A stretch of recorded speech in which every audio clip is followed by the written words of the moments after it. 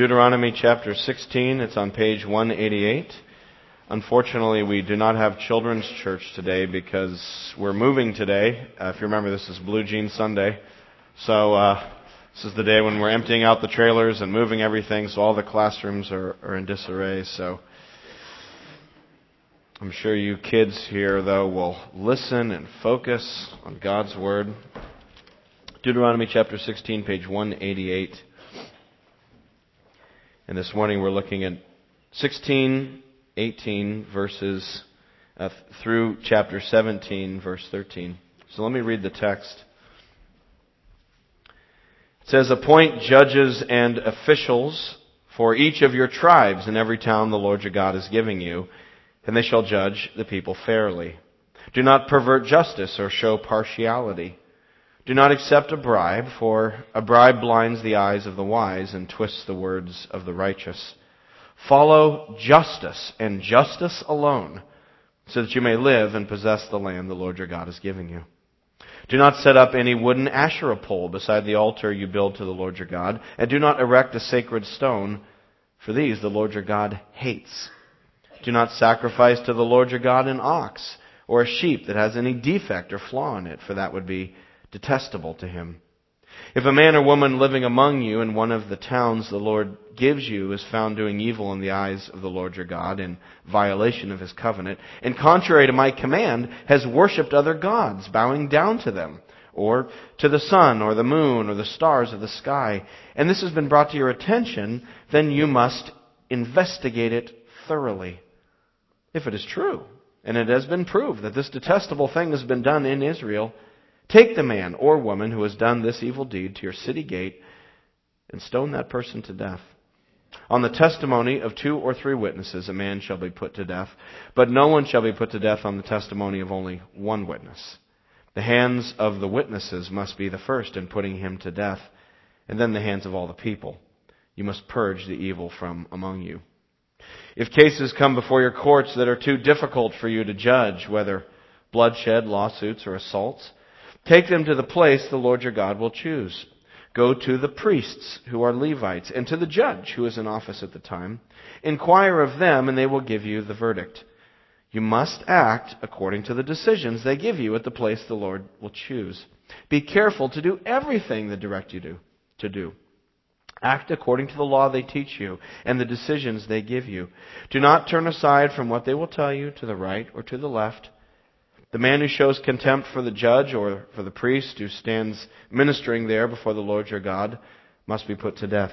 You must purge the evil from Israel. All the people will hear and be afraid and will not be contemptuous again." As we just sang in that song, our God is a just and righteous God. Everything He does is just. Everything He does is righteous. And therefore, as His people, He calls us to reflect His justice and His righteousness. God's people and His church are to be a just and righteous church. We're to reflect those character qualities. You know, what a novel idea in a world that is so filled with injustice. You know, we've watched this spring in events in the Middle East unfolding. It's now been dubbed the Arab Spring, as revolt after revolt has taken place in Tunisia, Egypt, Syria, Yemen, all these different countries, people rising up. And it's been pretty remarkable to behold. And the main sort of theme that kind of unifies this is this cry for justice.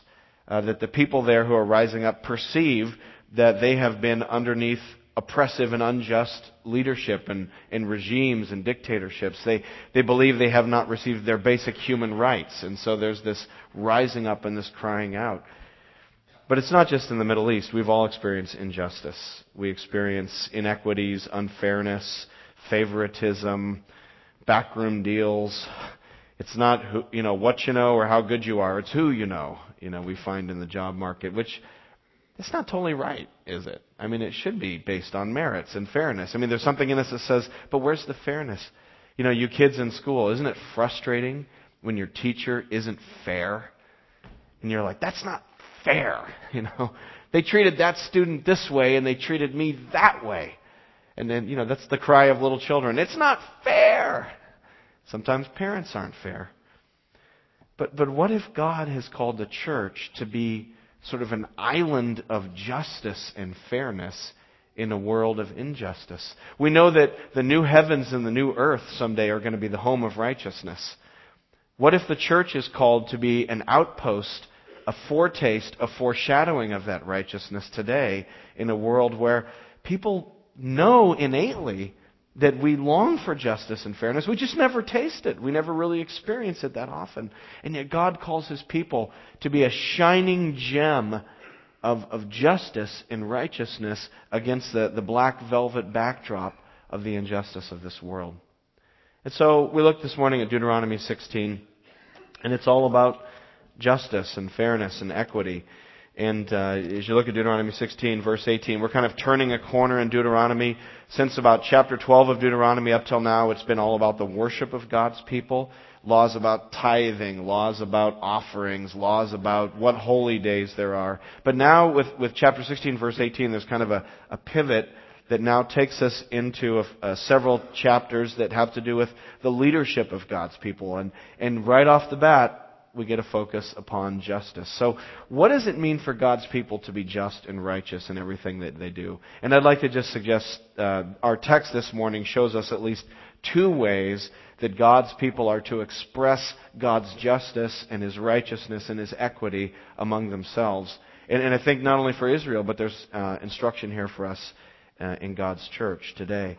So the first thing is this. The first way that God's people are to reflect God's justice is by having impartial leadership. To be people who are impartial, who don't show favorites. Look at, again, verse 18. Appoint judges and officials for each of your tribes in every town the Lord your God is giving you, and they shall judge the people fairly. So here's Israel. They're going into the Promised Land. They're going to settle the Promised Land. They're going to break up into all these towns. But you can just imagine, it's not going to be utopia. There are going to be disagreements. There's going to be fights. There's going to be conflict. There's going to be laws that are broken. And how do you deal with that? Well, there's this plan, okay? You need judges in every town. Figure out who the wise and fair people are and put them as judges in the town. And they're the ones who are going to settle these cases. Typically this was done at the city gate. You'd bring your case to the city gate, and there would be the elders who are respected by the community, and they would render decisions about cases based upon the law of God. And so they would study God's law, and they would make decisions based upon that. And what's the main qualification for these people? They have to be fair. That little kid thing. It's not fair. Well, these people need to judge fairly. What does that look like? Verse 19. Number one, do not pervert justice. Don't twist justice. But by the way, I keep saying justice. What's justice? A very simple definition of justice is getting what you deserve. A real simple definition. Get what you deserve. So that implies both, if you break a law, you get what you deserve. But it also means that you get the rights that you deserve. So justice has both a retribution side to it of punishment for crime, but justice also carries the idea of giving rights to one, sort of basic human rights. We consider these truths to be self-evident, that all men are created equal, that they've been endowed by their Creator with certain inalienable rights. And so there's this idea that there are basic human rights. So justice can often mean punishment for a criminal, but it can also mean making sure the widow and the alien and the orphan have a voice, and that their rights are protected even if they're not sort of powerful people within society. So justice has all of those connotations in Scripture. Justice means those things. It's giving people what they deserve within a certain context. Kind of a simple definition of it. So don't twist justice. Make sure people get what they deserve based upon what God's Word teaches. Do not show partiality, verse 19. I love that Hebrew. This is the translation here, show partiality. The Hebrew is really cool. It's don't regard faces. It's do not, there's a negative, regard, in other words, consider faces. So when people come before the judges with issues, don't be looking at who it is that's bringing it to you. Don't be like, oh, well, that's so-and-so. I mean, they're kind of the selectmen of the town, and, They did, give a lot to build the local, grocery store or whatever. I mean, and that person, well, geez, he's an alien. He's not even from here. Yeah, he probably did do it, I mean, you don't think that way. Don't show favoritism. Don't regard faces. Whether someone is powerful or weak, or it's someone you like or someone you don't like because you had a bad experience with their donkey and your ox and, whatever. It's like when you come to judge, it's like the faces have to go away, and it has to be based upon the Word of God and the facts at hand. It needs to not regard faces. It's not partial. And then, of course, verse 19, do not accept a bribe, for a bribe blinds the eyes of the wise and twists the words of the righteous. A bribe is absolute poison for justice. It kills justice. I mean, what's more maddening than when you hear on the news that some politician took a bribe or is getting paid by some special interest group and that's why they're lobbying for this or that? I mean, maybe it doesn't bother you. That stuff just makes me like, you just want to give up on the whole thing. Bribery, it just ruins justice. It ruins civil order. It's a terrible kind of thing to take bribes and to turn justice, especially when people's lives are at stake and their livelihoods. And so he hammers it home in verse 20. Follow justice and justice alone, so that you get God's blessing. You'll live and possess the land the Lord your God is giving you. God's leaders among His people must be just. They must do what's fair and right based upon God's word and not based upon any kind of partiality. Because you know what? That's how God is. Look at this interesting little verse. Turn back to Deuteronomy 10:17. This cool little verse. Deuteronomy 10:17. For the Lord your God is God. He is God of gods and Lord of lords, the great God, mighty and awesome, who shows no partiality and accepts no bribes. He defends the cause of the fatherless and the widow. He loves the alien, giving him food and clothing. And so God is impartial. God is fair. God cares about justice. And so His people should too. We reflect that characteristic. It's just as important in the New Testament church, for leaders in the church to be impartial. Whether you're an elder in the church, a pastor, a staff person, whether you lead a Bible study, whether you teach a Sunday school class, whether you're the chairman of a committee, perhaps you're the leader of a ministry, is one of the things we have to strive for. Anyone who has any kind of leadership role is fairness and impartiality, to treat all members of the church equally. One of the things we talk about among the elders of the church is this idea that if you're an elder of the whole church. Once you become an elder, you're to be a loving shepherd of every member of the church. The elder board is not a representative government. It's not like, well, I'm the elder here, and I'm here to speak up for the old people. Oh yeah? Well, I'm the elder to speak up for the young single people. Well, I'm the elder for the blue-collar guys. Well, I'm the elder for, the people who like chihuahuas and, enjoy the color blue or whatever. I mean, it can get really silly. It's like, if I can't be a pastor and an elder to lovingly shepherd and pray for every member of the church, I should not be in that role. That's impartiality. It's saying, look, this isn't about me as a person. This is about an office that I hold. And part of being in that office is that I'm representing the shepherding love of Christ for His whole church. And I'm helping implement that. I'm helping represent Christ's loving shepherding of the church. So when elders make decisions, they can't make decisions when they have to say yes or no. When elders, they can't make decisions based upon who they like or who's bringing an issue to them. It has to be based on this, God's Word. This is what has to guide our church's decisions, as much as possible. We have to constantly look back at this, which is why one of the chief qualifications for elders is they have to be able to teach the Word of God. So that the people making decisions among God's people have to know what God says in order to make godly decisions.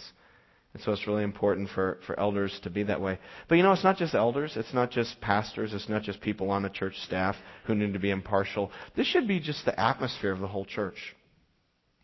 We should be a people who don't broach favoritism. We don't participate in it. Look at this. Put a bookmark here in Deuteronomy 16. Turn to James chapter 2.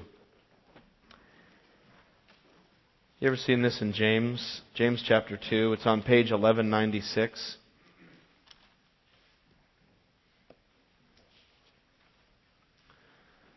This isn't just for the leaders, it's for all of us. James chapter 2, page 1196.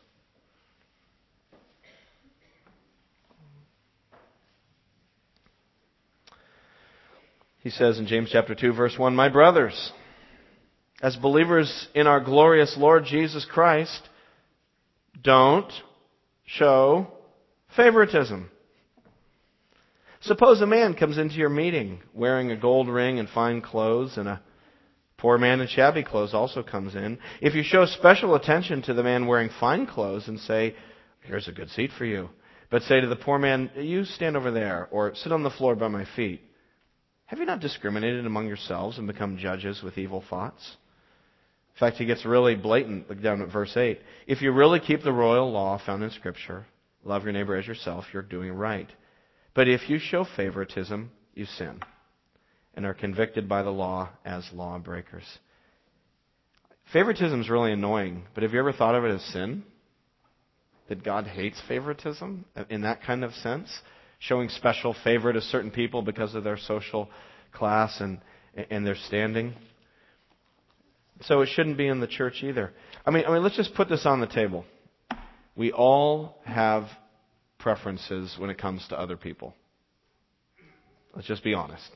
We're all naturally drawn to some kinds of people, and we all feel comfortable with some kinds of people, and we all feel less comfortable with other kinds of people. And it usually comes out of our life experience.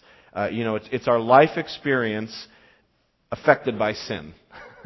So we have certain life experiences, and because we're sinful people, we react to those life experiences with favoritism. So, some of us, if the person with the fine clothes and the gold rings come in, we are drawn to them. Some of us are repelled from that person because of our life experiences. We have sort of favoritism the other way. We don't feel comfortable around, the guy with the bow tie. Oh, I don't want to talk to him. But, the guy with the leather jacket and the tattoos, well, that's my guy. And we have different people that we're naturally drawn to. Sometimes it can be ethnic in nature. It can be racial. We're just comfortable around people who look like us. Sometimes it can be, you hear a certain accent. You hear a good, robust Weymouth accent. Or you hear a nice, twangy Georgia accent. Or you meet somebody who has an accent. You're like, I don't know where you're from. You're just not from around here. I don't know what country you're from. And sometimes those accents affect us. And we get affected by those things. And because of our life experiences, twisted by sin, we tend to have favorites. Who is it that would come into the church? Can you think in your mind of the profile of the person that you would be naturally attracted to? Kids at school, do you find that there are certain types of kids at school that you tend to like and certain types you don't like? I mean, kids kind of self-sort like this. We're like, that's a freak, that's a jock, that's a gamer, that's a this, that's a that. And we kind of self-sort and we fall into those groups. It's just this human thing that we do. And a lot of times, like I said, it's based upon our own narratives. We've had a bad experience, we've had a good experience, and so we sinfully put groups into categories. But here's the thing, people. If you're in Jesus Christ, you've had a new experience that should override all your experiences. We have a new narrative that overrides whatever bad narrative is whatever story you've experienced in the past. The new narrative for us as Christians is this. We've discovered that we're all sinners.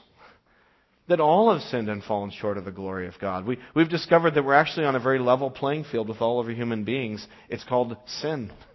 And that we're all under God's curse and His judgment. But that the amazing story of Jesus who came and died on the cross for all who would believe in Him, Jew or Gentile, that we can all be saved, so that whoever believes in the name of Christ can be saved. Whoever calls on the name of the Lord will be saved. And so we've called upon Christ, and suddenly we've found ourselves at the foot of the cross with all of these different people. This wonderful multi-ethnic, multinational, multi-gender, multi-social class thing called the church. where we find ourselves with people that probably I never would have related to normally, but now I do, because we're brothers and sisters in Christ and we've been redeemed. And so that's affected everything. Or as the Apostle Paul's put it, in Christ there is neither Jew nor Greek, male nor female, slave nor free. In Christ there is no Hingham or Weymouth or Hull or Cohasset. In Christ there is neither Wet Seal or Abercrombie and Fitch. In Christ there is neither Republican nor Democrat. In Christ there's neither Red Sox nor Yankee. It's like the cross has just obliterated those categories. Not in the sense that we stop being where we're from. I don't think Christians become this sort of generic vanilla type of person, that they're all the same. But in the sense that those earthly, natural backgrounds that we have are no longer the defining feature of who we are. And we have a unity. There's a new narrative. The gospel has changed everything. And that's what it looks like when the gospel creates a kind of justice among us where we see each other God's way and we love each other God's way. And it's a wonderful kind of thing. What if, what would this look like in the church? It's amazing when this happens in the church, when the church really follows this. Whenever the church has proclaimed this kind of gospel around the world, historically, it's had a great leveling effect on injustices and inequities in society. This is what happens. The gospel, when it really gets into a culture, whatever the culture is, it tends to kind of flatten and compress the social distinctions. And over time, it tends to erode those sort of distinctions wherever the gospel really takes root. You think about the abolition of slavery in England under Wilberforce, or here in America in the late 18th, early 19th century. The abolitionist movements sprung very much from Christian roots. That, there were some people who were twisting the Scripture to make, excuses and proof texts for slavery, but the abolitionists were like, no, look what this means. What about the basic human rights for unborn people? What's been the driver for people saying, wait a minute, people in the womb deserve to live too? That's come out of the gospel. That's come out of people being affected by these basic principles. And once you get the sense of this, that what God has done and how He's created us all in His image and how Christ's gospel is for all, you can't just even keep it in the church. It just spills out into your life, into the world. It's sort of a normal thing when the gospel really grips us and when this idea of justice and fairness and equality that come from the gospel affect us in this way. And so when people walk into this cool building back here in 4 months, what are they going to find? What if they found justice? What if they walked into this building and they saw people who they could just tell right away weren't the same types of people, loving each other and talking to each other and hugging each other? Like, why are those two people? And who's that? And that guy, I saw him pull in and, his Audi, but he's nice to me. And, this person over here, looks like that, and they all seem to love each other. Like, what is this place? Where have I landed? Why am I here? What's going on here? It's like, this is the church. This is the people of God who've been transformed by the gospel and who treat each other with equity and justice because of the gospel. What would that do? I suspect that would blow people away even more than the architecture, which is glorious. But let's go back to Deuteronomy 16. Let me just quickly look at the second way in which we are to reflect the justice of God among the people of God. One way is that, as we saw in verses 18 through 20 of Deuteronomy 16, it means that leaders don't show partiality, that we don't show favoritism. But there's another way, and that is that, and this is sort of the rest of chapter 17 that we read, another way we show justice within the body of Christ is that when we do make decisions, when we do adjudicate things, when we do say yes or no, when we do even hand out perhaps sometimes harsh penalties, that we do it through a just process. that the process has to be just, that there has to be a way of doing it that's fair and equitable. So, you get these two examples here in chapter 17. You get a case study. Look at verse 21 of chapter 16. It's a case study. First, he gives the law. Do not set up any wooden Asherah pole beside the altar of the Lord your God. Do not erect a sacred stone. Don't worship other gods. And then here's the case study in 17 verse 2. If a man or woman living among you is found doing evil, and what's the evil? Worshipping other gods, bowing down to them, or the sun or the moon or the stars in the sky. So if someone breaks one of these cardinal laws of Israel, like they worship other gods, what do? Do you look at them and say, well, I don't think they would have done it. That's one of the priests of Israel. He wouldn't have done that. Forget it. Or well, I think that guy could have done it because I think he's actually from Egypt. I don't know what he's doing here. I don't know why there's Egyptians here. I bet he is worshiping other gods. Yeah, case closed. No. What should you do? Well, he says there's a process. Verse 4. If this has been brought to your attention, you must investigate it thoroughly. Get the facts. Find out. Talk to people. And if it is true, and it has been proved that this thing's taken place, then take the man or woman and to the city gate and stone him to death. Because that's the penalty for worshiping other gods among God's people in God's land. And then you get this law that comes up so many times in the Old Testament, verse 6. On the testimony of 2 or 3 witnesses, a man shall be put to death, but no one shall be put to death on testimony of one witness.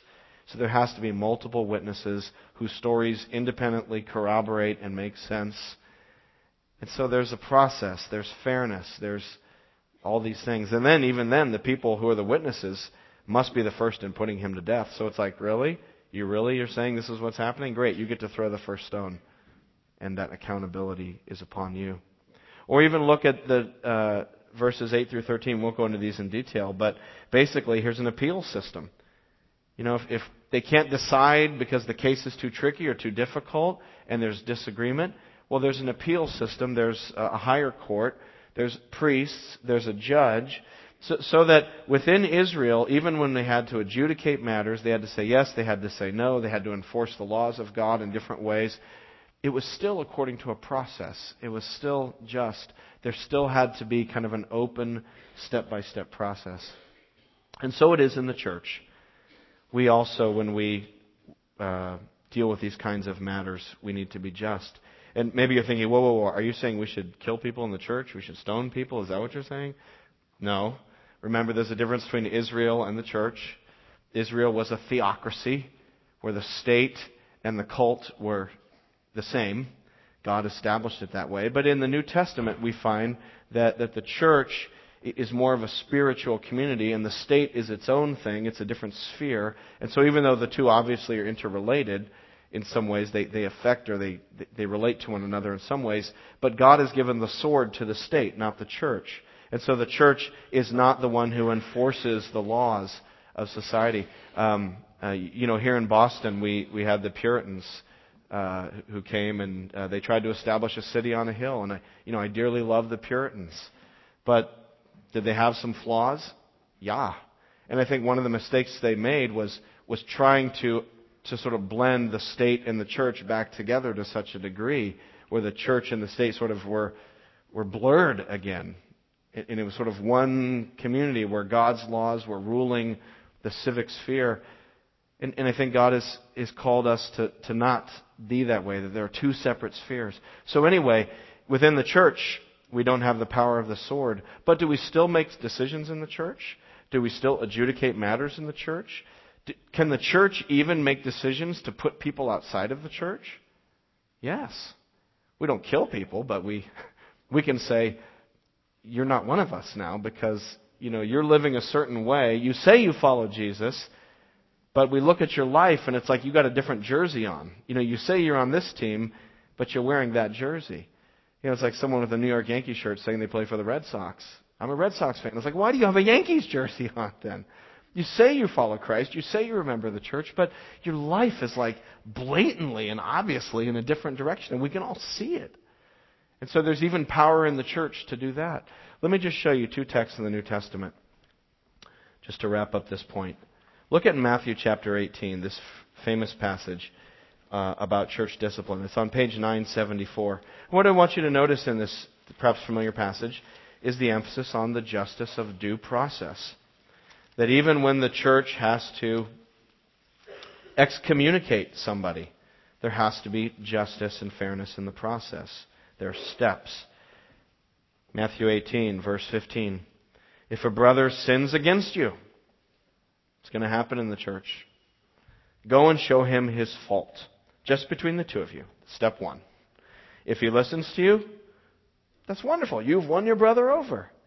But if he'll not listen, step two. Take one or two others along so that, here it is, every matter may be established by the testimony of two or three witnesses. There's that Deuteronomic principle, that Old Testament principle of due process and fairness and witnesses and evidence.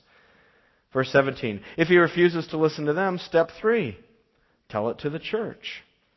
And now the whole church knows. Now it's getting more public. Now it's getting a little more comfortable. Because now all the Christians are saying, whoa, whoa, whoa, whoa, whoa, whoa. What's going on? We love you. Why are you going this direction? And then step four, if he refuses to listen even to the church, treat him as that you would a pagan or a tax collector.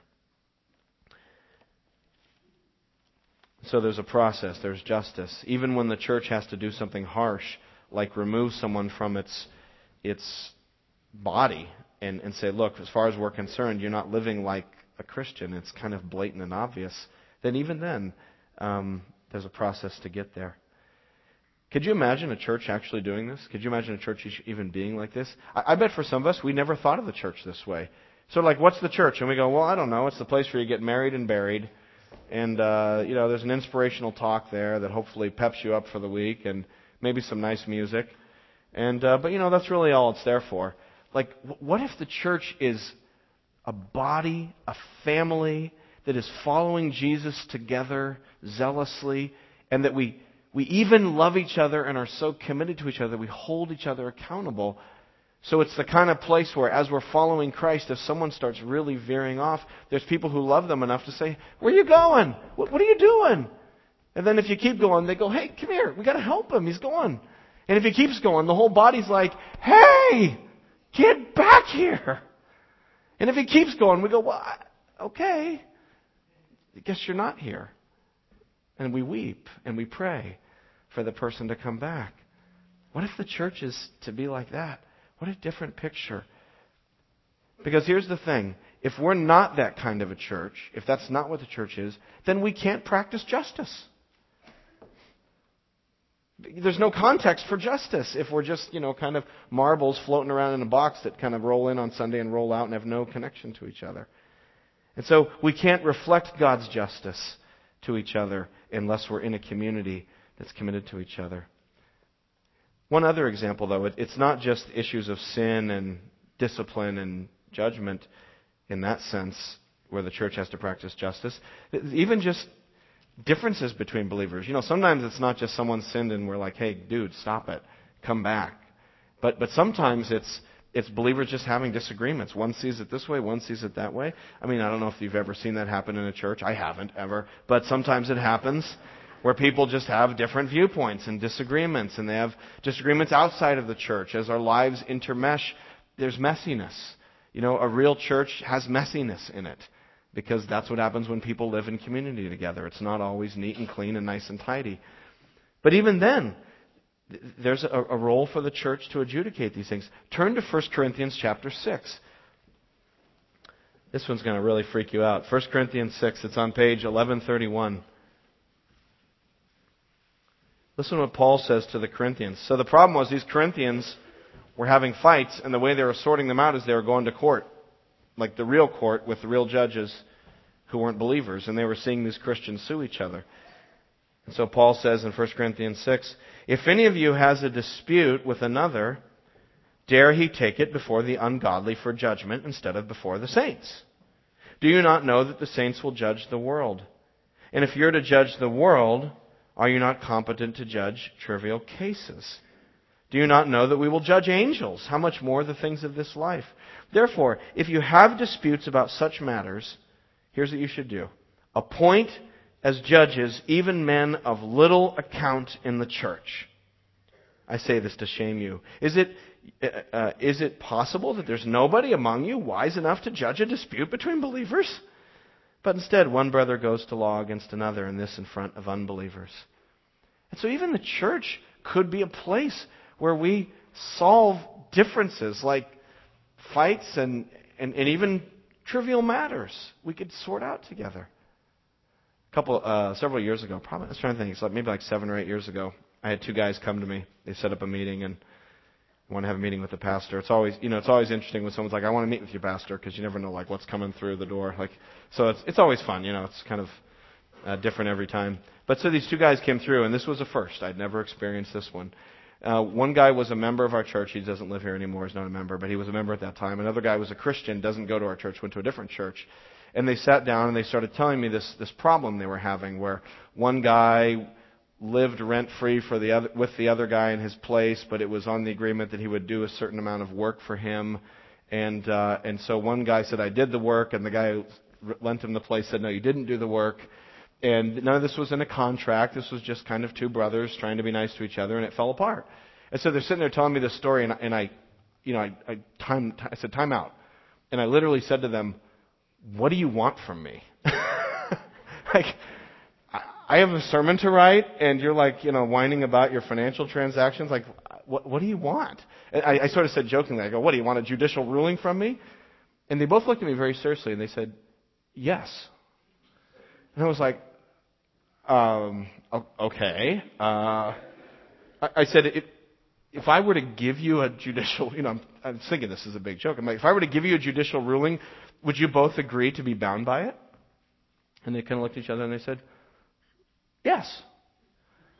So I was like, well, the court is in session. Well, okay, so tell me this again. You did what? And so we sat there for about an hour and a half.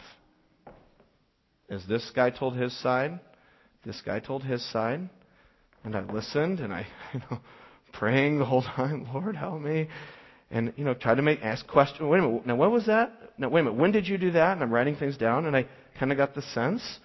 And as I listened to it, sort of a verdict emerged in my mind, and so I said, okay, well, this is what we're going to do. You're going to do this, and it wasn't exactly what the guy wanted, but he's like, okay, I can live with that. And I'm like, and you're going to do that. And he's like, okay. Not exactly what I wanted, but I can live with that. And they prayed, they shook hands, and they left, and it was solved. And it was like, wow, it worked. 1 Corinthians chapter 6 could be done. Shazam! It was this amazing kind of experience. And I've only done that once, but in that kind of way. But it's like, we can do this. What if the church was so known for its fairness and equity and even-handedness and commitment to do things God's way, that we would even trust those kinds of ugly disagreements? What if you guys had a disagreement in the church or some fight, and you just picked someone you both trusted and you sat down in the room and you said, we're all going to agree to do whatever you say. So here it is. We could actually solve things. Who knows? Just so crazy it might work. But there needs to be a just process. What if the church was like that? Have you ever thought of the church that way? That it would be that involved? That it would be that much about real life? Or is it really just a place you get married, buried, hear an inspirational talk? What is the church? It's God's justice reflected on earth. It's an amazing thing. Maybe some of us here still think, I still don't know. That sounds a little much like people getting in my business. This is New England after all. High fences, good neighbors, that kind of thing. Do people really get involved in my life? And if we start doing this, wouldn't this kind of turn the church into one of these super spiritual police states where everyone is keeping tabs on each other's sin and, reporting each other and having, inquests? And, do you want sort of a replay of the Salem witch trial a frenzy where people kind of went wild and everyone was being accused of being a witch and people were being hanged? You don't want to be in a church like that where people are all ferreting out each other's sins and trying to nab each other. Oh, yeah? Well, you said that? Well, I saw you do this and I have 2 witnesses. Oh, yeah? Well, I have. It's like, where does it stop? How do we be this kind of church where justice matters, but without going down that kind of morass of legalistic craziness? And I think the answer is, again, we have to keep the gospel central. The gospel is the anchor that holds all of these things together. We have to keep the gospel central. The gospel is what frames all of this. And when we're all as a church enamored with the gospel, it sort of holds everything in place. That wonderful gospel message that on the cross God executed justice on Jesus so that we might receive justification from Jesus. That's the gospel. On the cross, God executed justice on Jesus so that we could receive justification from Jesus. You know, God is a just God. He always punishes sin. Every sin that's ever been committed in the world will be punished, period. No exceptions. Do you understand that? Every sin that's ever been committed in the world will be fully punished someday. No exceptions. Everything. God is a just God. And we, if we were to receive justice from God, we'd be doomed. I was talking to my friend Mark Jennings, and he calls me every week. He's like, "So what you preaching on?" And I, share my text, and he and I talk biblical stuff. But it was really great because he goes, he was listening to the radio this week, and there's some guy on talk radio, some sports channel, and they were talking about these tornadoes that hit Springfield. And this guy suddenly mouthed off on the radio, and he goes, "I don't believe in God." And he goes, "I'll tell you why I don't believe in God." He goes, "Because if there was really a God, He would have hit me with a tornado a long time ago." Which is interesting. That he would recognize his guilt. He recognized that his life was not a life that was honorable if there truly was a God. And so he was kind of like, well, if God's there, then how come I'm still here? Because I really shouldn't be here. And it's like, dude, be careful. There is coming a day when God will judge. Now is the day of mercy. Now is the day of hope. There is coming a day when God will shut the door of the ark. And it will be the day of judgment. And all those things will come true. But the amazing story of the gospel is that God took that justice that I deserve, me getting what I deserve, and He meted it out on the Lord Jesus Christ. So that my sin was borne by Christ. So that now, by faith in Jesus, I could be justified. Justification is such a wonderful gift. What does it mean to be justified? It means that the judge looks at my court case and he says, I declare him not guilty. Case dismissed. That's justification. Where we've been declared to be righteous, law upholding, abiding, perfect citizens. And so on the cross, my sin was judged. And through faith in Jesus, I've received His righteousness. The green jumpsuit of the death row inmate has been stripped from me. And I've been placed in the tuxedo and top hat of the feast that's coming. I look like a son of God instead of a death row inmate, which is what I deserve. And my green jumpsuit was placed on Jesus. And His royal robes of sonship and the royal robes of being a daughter of Christ have been placed upon you. What an amazing thing Christ has done. And when we stand and just soak in the gospel and think about how we've received justification instead of justice, that changes everything. And even when a church has to do something like extreme, like excommunication, if something ever came to that, we do it in the context of the gospel. We do it weeping. We do it with hope of restoration. We do it with self-reflection and humility. It's the gospel blended with justice that reflects God's character. Because is God just and holy, or is God merciful and loving? Which one is He? Right? It's both. Fully, perfectly expressed in the cross. Someday we will stand before God. Will you receive from God justice, or will you receive from God on that day justification? Which one is it that will be declared for you? Justice or justification?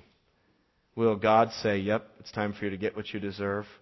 Or will God say, Christ has taken what you deserved, and I declare you not guilty. I declare you a beloved child of the kingdom. Let's pray.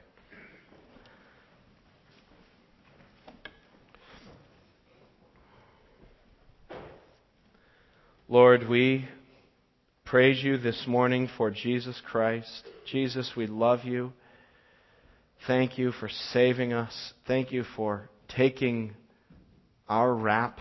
Thank you for taking our verdict and bearing it on your shoulders all the way to the cross.